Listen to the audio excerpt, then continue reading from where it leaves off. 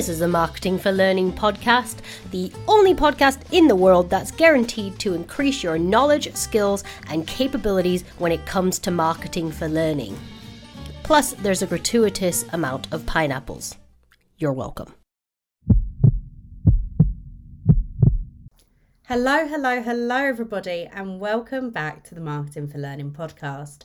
It's Hannah here with you today, and I've got a bit of a different episode for you. A few months ago, I went on Heidi Kirby's Block podcast. We had a fantastic chat about all things marketing, personas, and everything in between. And it was very much Heidi interviewing me to get my opinions on marketing for learning. Shock horror. So rather than inviting Heidi back, duplicating our efforts, trying to have the same conversation with a different spin on it, I've decided to just share the audio from Heidi's podcast with you all today. It was a phenomenal chat and I'm sure you're going to love it. After listening to this podcast, if you want to hear more from Heidi, check out the Block podcast and check her out on LinkedIn. She is a phenomenal woman and I really enjoyed this chat and I hope you do too.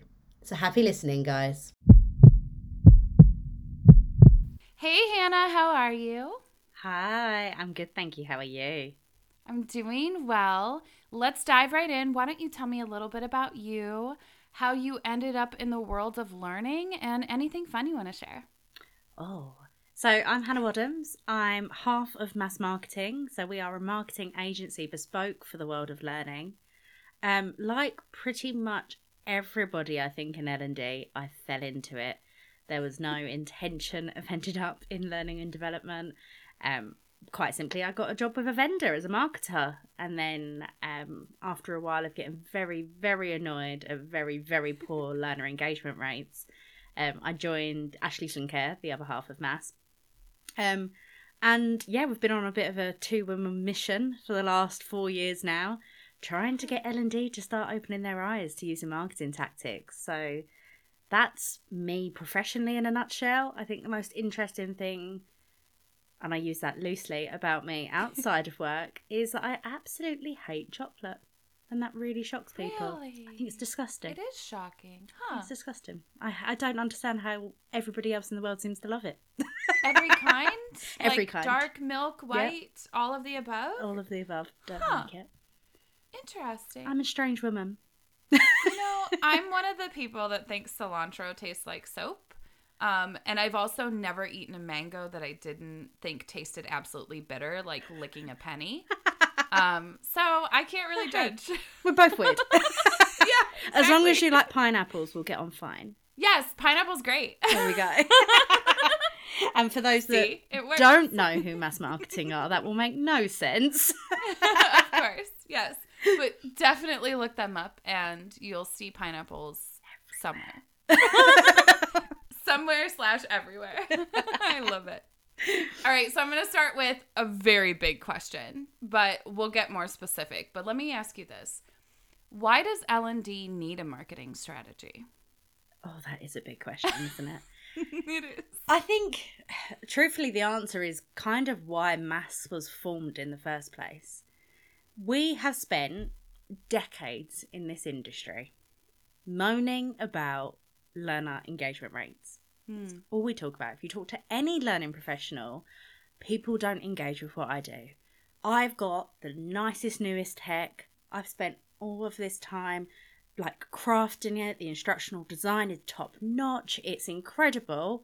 And nobody's engaging with it. And that's because there's this huge gap in our industry. We invest time and money and so much, I can't actually get over how much my eyes were opened when I came into this industry of how good learning can really be. Yeah. But we don't tell anybody about it. We build it. Yes. We put it on an LMS, LXP, learning platform, whatever you want to call it. And we don't tell anyone. And if we do, we send out an incredibly boring email saying hi, there's a new course on the LMS, or the learning team have spent so much time doing this. Okay, cool. The learning team did their job then, didn't they? We need to market. We need to engage people with this stuff. We're living in a world now that time is more precious than money. Let's be honest. People are frivolous with money. We spend left, right and centre. But our time is very, very precious to us. And we're competing with so much as learning professionals trying to get people to engage with learning. Because if someone's not going to be doing their day job, they're going to be doing something that they really want to do. And let's be honest, if we're all really, really, really honest with ourselves, they're going to be watching Netflix. They're going to be hanging out with their kids, hanging out with their family, doing all this other stuff that life is asking us to do. We're not going to be thinking about learning first and foremost. And that's why we need to start marketing better. We need to tell them, actually, no, guys, you should be doing this and you should want to be doing this. And that's why I think L&D need a marketing strat.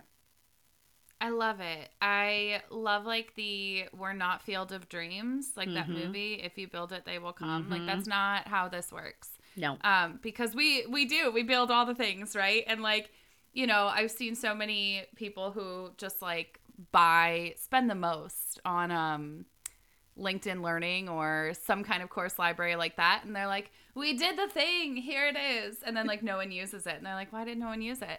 And it's like you said, like you send out this email that's the equivalent of, hey everyone, just wanted to let you all know that I paid my utility bill this month. It's like, good for you. Congrats. You did what you were supposed to do.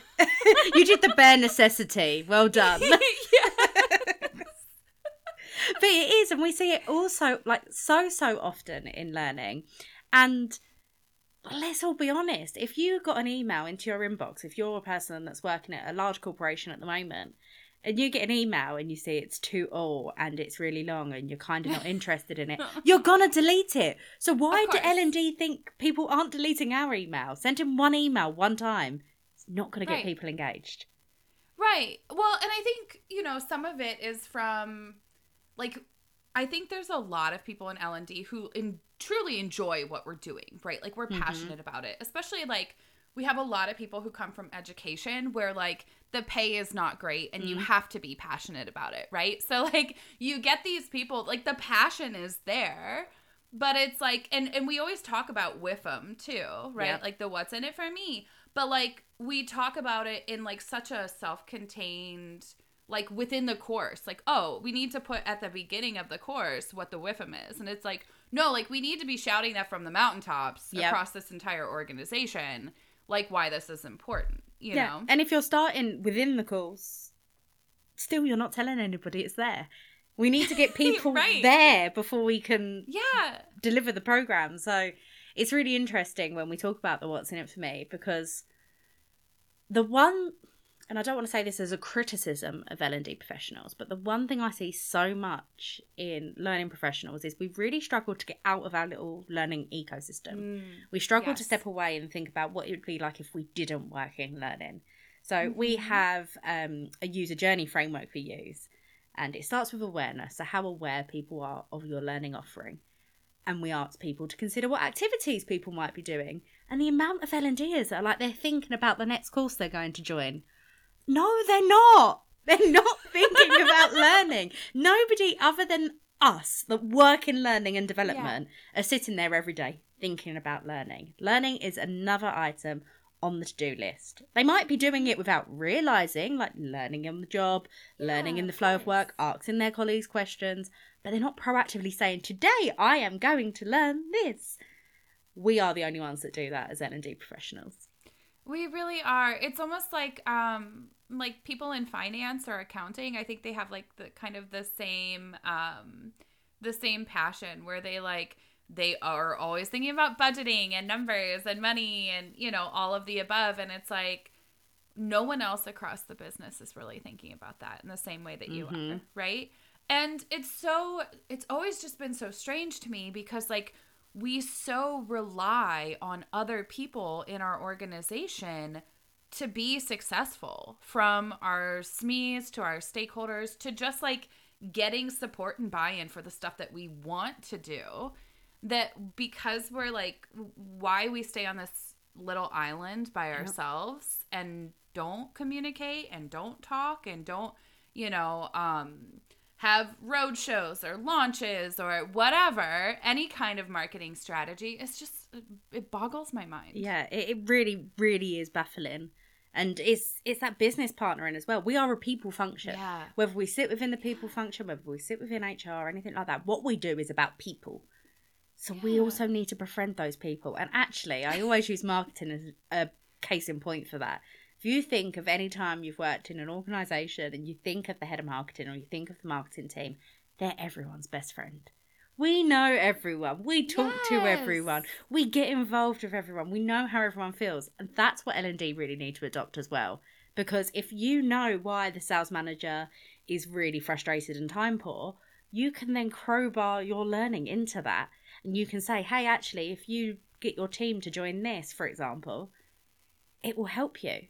If you understand people in a much more personal way. And of course, in organisations where you've got hundreds of thousands of employees, you can't know everybody, but you can definitely get a gist of what's going on in the business by business partnering, by networking within your business, outside of your team, outside of the HR function. Go and talk to other people and see what's going on.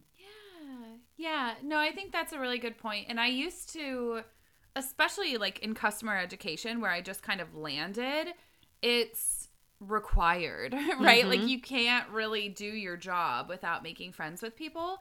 And so like, you know, a lot of my time was spent just like, hey, person I've never met before, let's spend a half an hour chatting about what you do, right? And like, I think we don't do enough of that. And I mean, I think there's a lot of reasons, but I think like one of the reasons is we're not borrowing another thing from marketing that I think we should be. And that's like content creation tools and software. And like, my company got rid of Storyline and started using like Wistia to host our videos. And it was a game changer. Like just the amount of data that the marketing teams collect already on the content they create that we could be learning so much from. And like, we're just sitting here like, and I'm guilty of this, right? Like spending 40 hours and beyond just because we can. Yeah. Right? But it's fun, right? I've been there. It is fun. Yeah. But absolutely, but we can all do it. I'm not sitting here being like, marketers are angels. I can do it. I spent hours upon hours in Canva when if I just cut to the chase and didn't procrastinate, I'd get things done a lot quicker. But I think the thing is, I have seen a lot of marketing teams in our industry go, oh, what can I use Articulate for? What can I use Rise for? What can I use Beyond for? And these are all tools that are pitched in at the learning level. The learning team doesn't do that back. They don't say, oh, what can we borrow from you? And it's so interesting because we kind of encourage people to use Canva. It's so easy to use. Yeah. If you haven't got a design background, Canva, anyone can use it. And the amount of clients that come back to us and they're like, oh yeah, our marketing team are already using this. We've got a corporate subscription. Talk to people. Understand these tools that are there that you can use. It's beyond me. When we talk about like L&D being a cost center and that we're the first ones laid off when things get tight, like we're doing it to ourselves. We're using all this bespoke software that only our team uses in the entire company. When the marketing team, like when my last team got rid of Storyline, we got a free seat for Adobe Creative Cloud because the marketing team was already using it. We got a free seat to Wistia because the marketing team, like we didn't have to put that on our learning team's budget because marketing already had it and just gave us a seat. Yeah. It's crazy. And I think it's an interesting thing again, and it would take us off into a tangent, so I won't go too much into it. But I was talking to people a few weeks ago and about marketers always say we're the first laid off as well. And I think learning and marketing have that in common. But as marketers, we have to prove return on investment. If I spent the budget that I see some learning professionals spending without proving any business impact of it, I would be sacked in an instant. But learning don't have that same accountability. And I think it would do us a good job. And it is changing. More and more companies, you can tell they are looking to learning to start proving the performance change, the behavioural change, and stuff like that. That is proven return on investment. So we are getting there. But up until I'd say about 5 years ago, there weren't many L&D teams out there going, hey, look, this is what we've done and this is the business impact it's proved. And if we did that as well, we'd get more respect from the wider business. then it might be easier to get them to buy into what we're doing. And it's in this big old circle of actually improving engagement, which is what we all want, isn't it? Right. It's like that holistic look at like, how do we solve this problem? And like, we just are so laser focused on what we're making day to day, like spending 40 hours and beyond, that we're not taking a second to zoom out and say like, wait, learner engagement is more than like gamifying or putting pretty things in here, right? Like it really is, it comes down to the like, how does this apply to me? What's in it for me? What makes this useful to my job, right? Yeah. And it really does baffle me, and I understand why they're doing it. Learner engagement is the biggest problem that most L&D teams face, as we've already said. Yeah. But your tool isn't going to overcome engagement problems, because the engagement problem starts way before the tool. Yeah. Way before anyone gets to your learning platform or anything like that. It's about marketing. It's about people seeing it. I'm not saying you should add marketing onto your function. It should already be part of what you're doing. You should be thinking about how you are getting people from unaware, completely oblivious to your subject matter or your learning offering, all the way through to being an advocate for it. And if we're looking at it holistically, like you just said, looking at the bigger picture, the entire journey, not just this little segment in between where they're on the learning platform or they're taking an e-learning course or they're in a classroom on a training program. If we're looking at the whole journey, that's when we're going to get that real performance change, behaviour change. We're going to get butts moving and people learning, and isn't that what we all really want? Right. An 8 out of 10 on a quiz doesn't tell us anything. No. And saying that somebody really liked the course also doesn't tell us anything. No.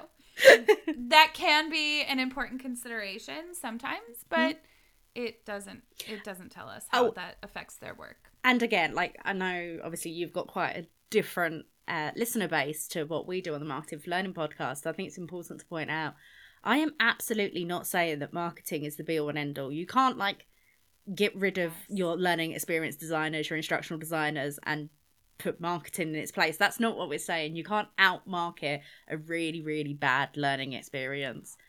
But you can have the best learning experience, and if you don't market it, nobody's going to know it's there. So they go hand in hand, rather than... I'm not saying marketing's going to solve all your problems.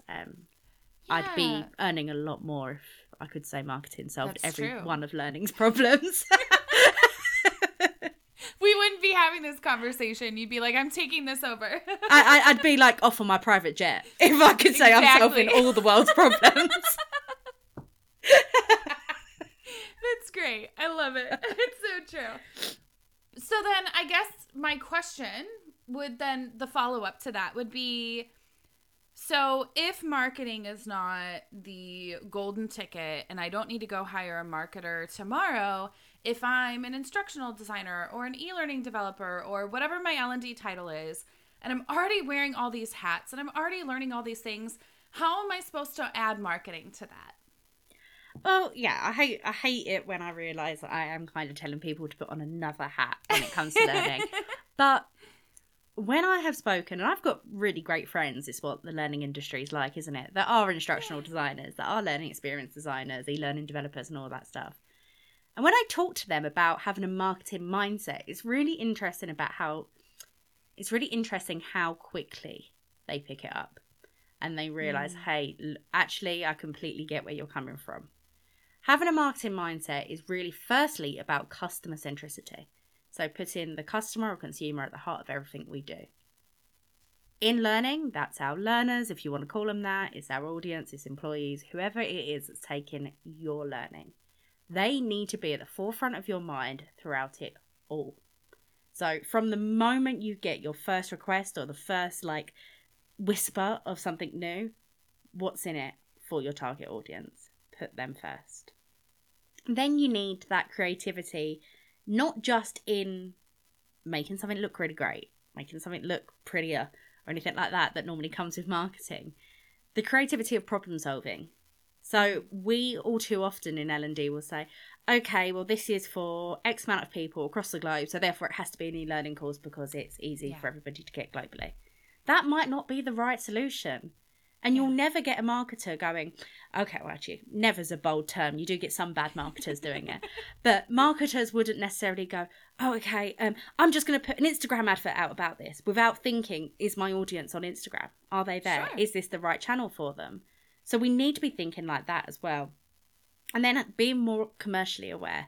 So I've already alluded to it, of having that kind of self-reflection to say, what return am I providing here? So you're thinking of it the whole way through.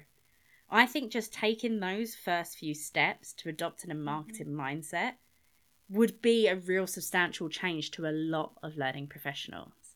Then when we start thinking about things like personas and the value proposition canvas and answering the what's in it for me, then we're a whole different ballgame where your entire learning journey is going to be entirely different and grab people's attention and actually get people engaged. It might feel, again, like, yeah, you're putting on another hat, but this hat's actually going to get people to see all the effort you're putting in when you're wearing your other hats. So don't we all want that? I don't want to work for no reason. I don't want to spend hours on something for nobody to see it or nobody to engage with it or nobody to benefit from it. So surely we all want that.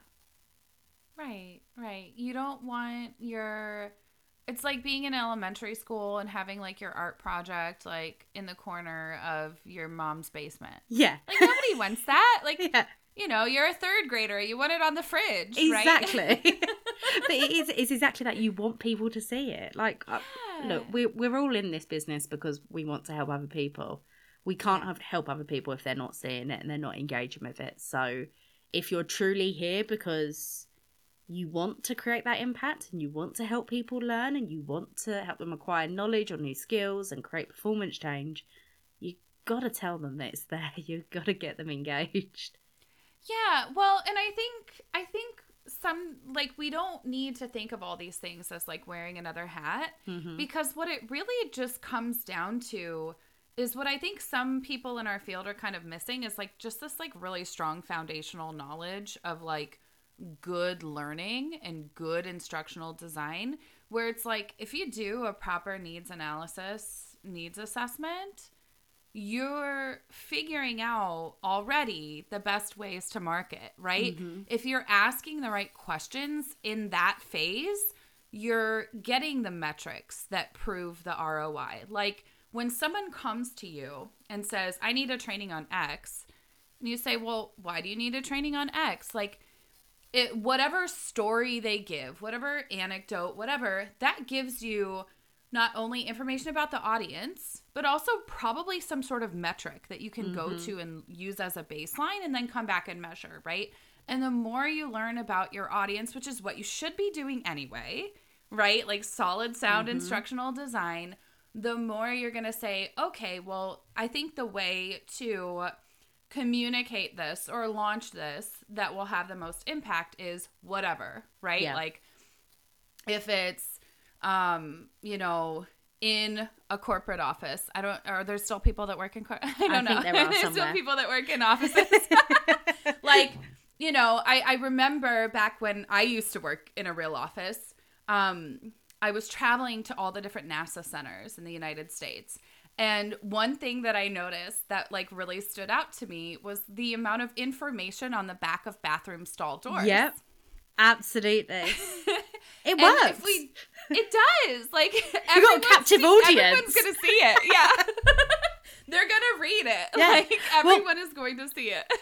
Like you said there, NASA's doing it. I witnessed it in Google's head offices. So these big organisations, these high-tech organisations, are sticking posters on the back of the toilet bowl.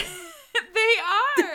And you just think about like where, and this is one of my biggest things, is like when we think about learning, like how do people learn when they're not at work? How do people get information when they're not at work? Like, why don't we just use these same strategies that we already know because we are consumers, right? We are learning. We're watching YouTube and TikTok and everything else. And, you know, why don't we just use those same tactics when we roll into the office or log into our computers. It's like we forget all of it. Yeah, it's like we walk into like a different universe. We walk in and it's like everything's different here. All pieces of learning must be on a learning platform and it must have a click next to continue button. And like everything has its time and place, don't get me wrong. But we walk into this little silo. And it's interesting what you were saying there about, the needs analysis, who your audience is. And another really important thing to realise when we're talking about marketing for learning, a lot of this stuff can be done perhaps once or twice a year and rolled out across all of your projects. So if you're working in an organisation and you're in an L&D team and you develop out learner personas, and we're having a bit of a debate about the phrase learner personas at the moment, but you develop out personas for your learning function, you can use them on every single program, course, any kind of learning intervention that you roll out. What your personas tell you is what motivates somebody, what gets them out of bed in the morning, what really excites them, and who they are as a human being, how you can tap into those emotions. What your needs analysis will tell you is that Hannah, who's marketing director at Mass Marketing, might need some more training on, I don't know, marketing. Be a bit bad if I did, but hey ho. Maybe I need more training on like data interpretation, for example. Sure. That's the needs analysis. What's going to get me to do that is all the emotional stuff. It's going to be about career growth. It's going to be about promotion. It's going to be about having a wider impact on the organisation and all these other reasons why people care about where they work, the job they do, and so on and so forth. Combining the two, and I think this is somewhere that learning professionals are still grappling with this idea of personas versus need analysis, because we get people say, well, I'm just going to target it to all of this job title. And actually, those people in that job title are all going to be really, really different. Sure. And you can have two people with very different job titles that are working in completely different functions that have very similar motivations and goals in life. And it's thinking of them as a person, not as an employee, not as a learner, who they are as a human being, that is going to make the biggest difference when it comes to actually getting people engaged with learning. And yeah, you're looking at it from a different point of view, but you don't have to do this on every single project. You have your personas. Your personas, honestly, could last you a good few years. In the state of the world we're in at the moment, we do say to make sure you're checking in on them at least every 12 months to just check. You haven't learned anything new. They don't need changing. If they still ring true to you, great, stick with them. I use COVID as a case in point. If you created them in January 2020, by December 2020, they were out of date. So of course, we need to make sure we're keeping them fresh, but you can use them on every project. And it's the emotional side. It's almost what people consider like the fluffy stuff. It's the human stuff that we need to consider if we want to get people engaged in that first instance. And then, of course, you need a phenomenal learning experience that's absolutely applied to who they are as an employee, how they can apply it to their work, how is it actually going to help them in the learning experience. And the two married up is what makes real magic and actually gets people hyper engaged with learning. I love it. I want to ask you a little bit more, though, about learner personas, because some of the listeners may be like, what the hell is that? And it's also, like you said, it's like a contentious topic. Like, it's like one of the things that my partner and I actually don't agree on. Like, we agree on most things in L&D, but it's like one of these big ones where we're like always like, he's always like, I think learner personas are, let me not like, oversimplify in case he listens to this, but like he basically says that the way that we do them many times in L&D is just like not very useful. And so he's like kind of pitched them, like kind of written them off a little. I feel like from my perspective, I think that they can be helpful, but that's also because I teach a college course on podcasting and we use them there as well. So like I see the utility when they're done well.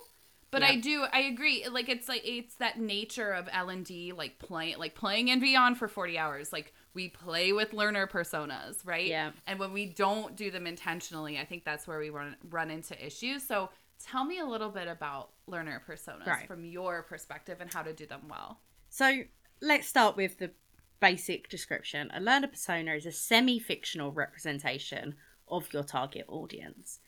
Absolutely begged, borrowed and stealed from marketing, from all these other functions that use personas.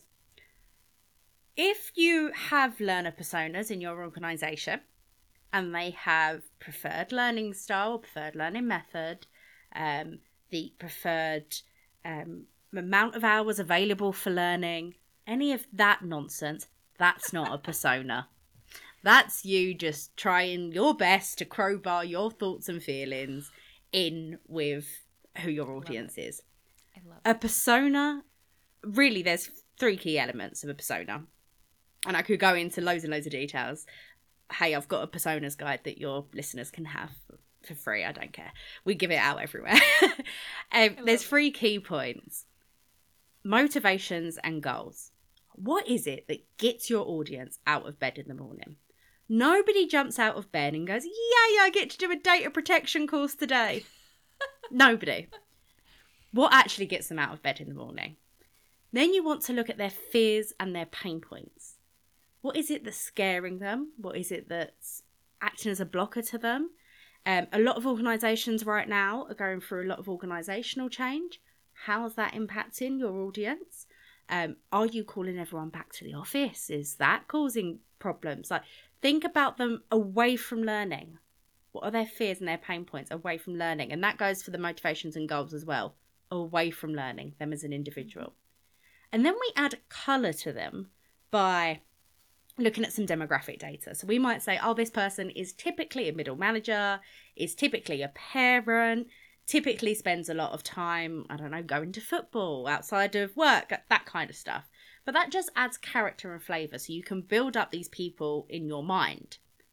What you're really focusing on is those motivations and goals and their fears and pain points, because that's the part that tells you what they want, what they need, and what's stopping them getting involved. That's the picture that's going to help you engage with your audience better and get them involved in your learning. If you are just thinking about them in a learning context, it's not going to change how you communicate with them. It's not going to change how you talk to them.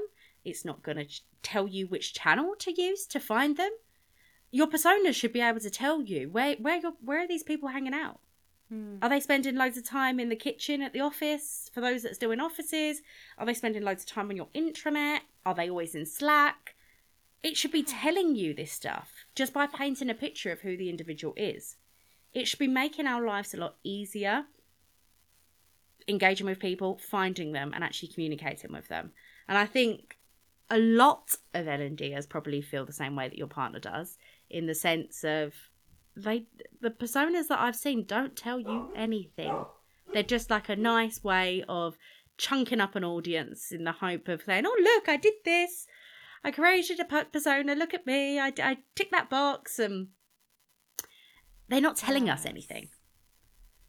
Yeah. No, I think that's really important, because I think too, the broader, like the learning or the curriculum or the program or whatever it is, the more people just kind of like create these unwieldy personas, right? Whereas like in the podcasting course that I teach, if they have like a really broad idea for a podcast, everyone creates 2 personas, right?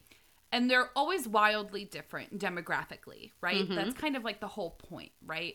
And for the really broad topics, I always tell my students, like, look at what they have in common, because it's always like you said, the motivation, like certain personality traits, right? Like that they're specifically driven, and it's always somehow aligned with like motivations, fears, and goals, like where that overlap is. And that's like the most important part. Like they can be worlds apart, like single 25-year-old urban young person, and then like rural, almost retirement parent, but if they have the same fear of the economy is doing really bad, I don't really want to spend any time in training because I'm afraid I'm going to lose my job if I don't work 50 hours a week right now.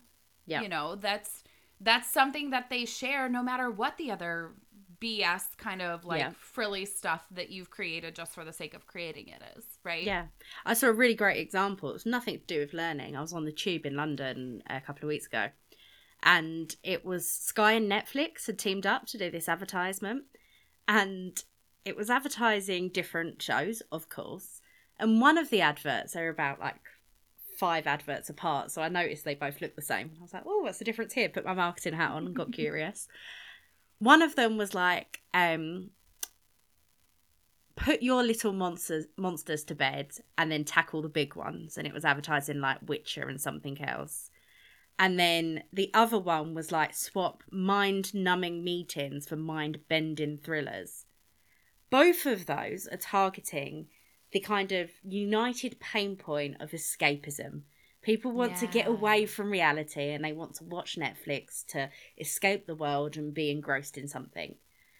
The Put Your Little Monsters to Bed was a very clear, targeted at parents that are just fed up and just want their kids to go to bed so they can have some me time. And then the other one was very much targeted to an office person that has been in loads of meetings and would rather be anywhere else.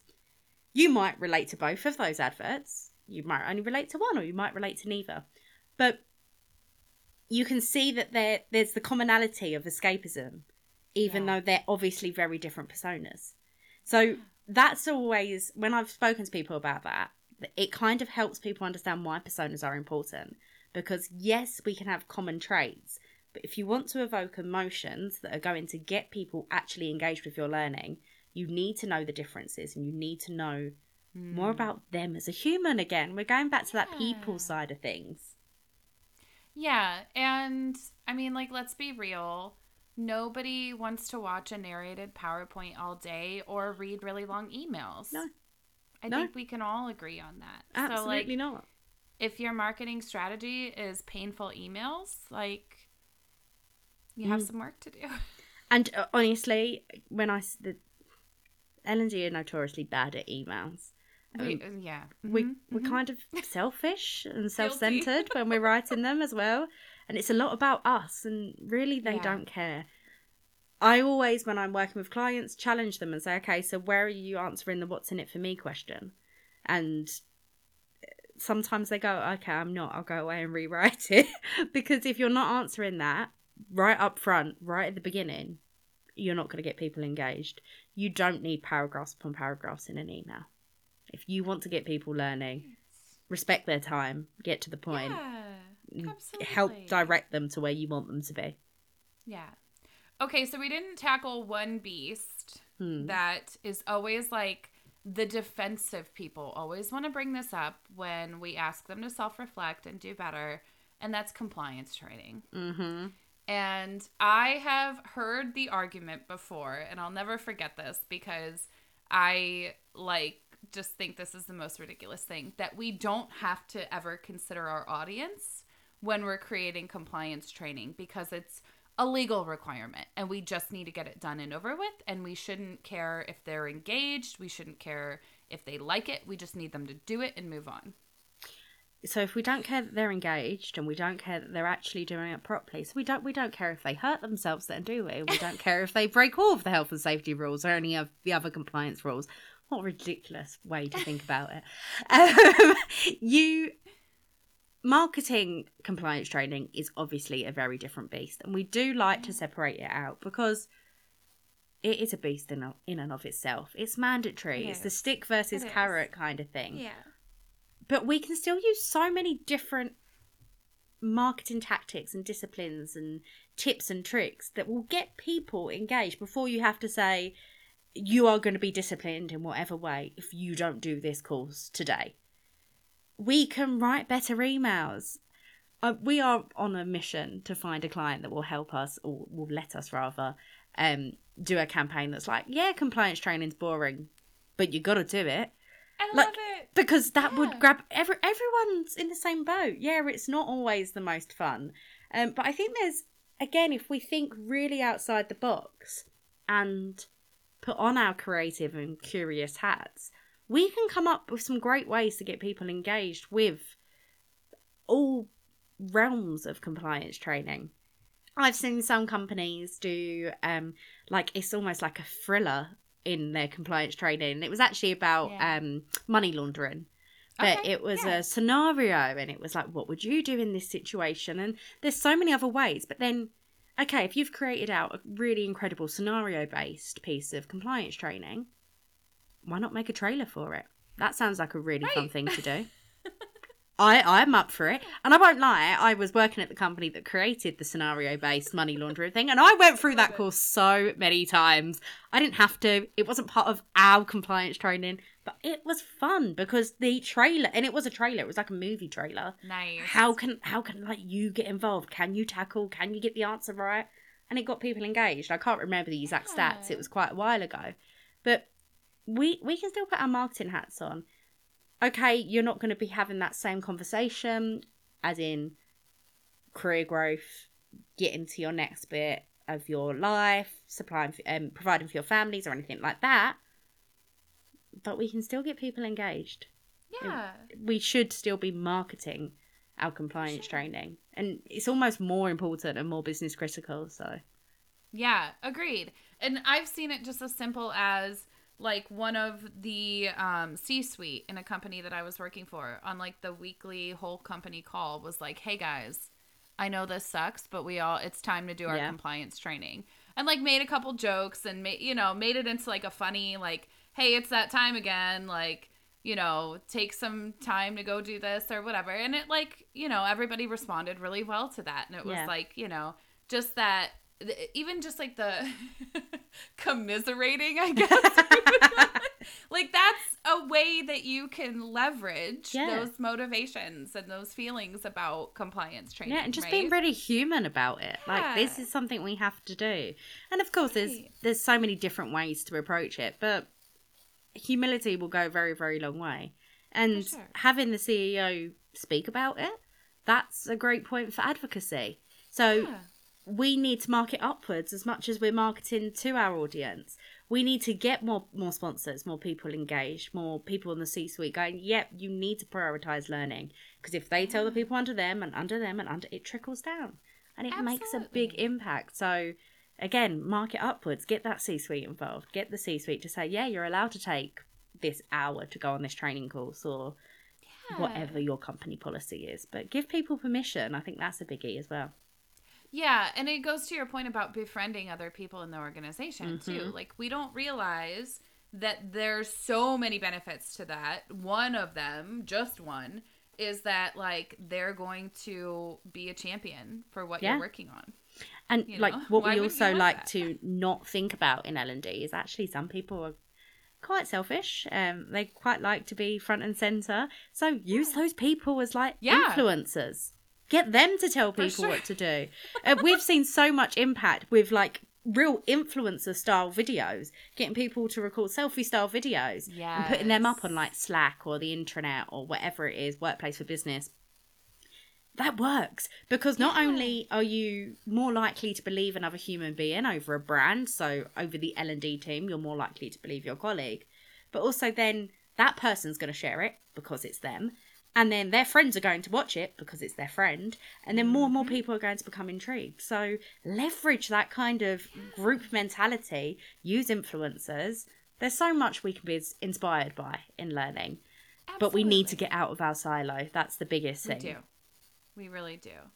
We could talk about this for hours. And thank goodness we don't have to because you have your own podcast. The Marketing for Learning podcast, which we'll share a link to in the show notes.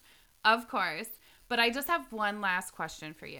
Mm-hmm. If you had to suggest one resource for people who are like, all right, I'm in, but now what? I'm totally bought into this idea of marketing, but where do I start? Now what do I do? What would you suggest and why? Oh, I'm going to do that thing that I really hate when people do, and I'm going to recommend my own resources. Perfect. The first step is to start with your personas. The personas are the backbone of any marketing you do. Get them right, everything else becomes easier. Get them wrong, everything else will fall short. I genuinely do have a free personas guide. It's on our website. I'll give Heidi the link to put in the show notes as well. Start there, have a read through. That creating personas is the first part of the Marketing for Learning journey. So if you're intrigued and you want to get started, I'd start there. And yeah, just check out our website. We have tons of free resources. We're not your typical vendor. We give everything away for free. I don't even want your email address. So just go, have a peruse and see what guides we've got. We've got loads of stuff. We've been doing guides, vlogs, podcasts, everything at the moment. So go and steal whatever you want from the Mass Marketing website. That will get you on your way. I love it. Thank you so much for joining me, Hannah. This was a great conversation. Thank you so much for having me. I've loved it.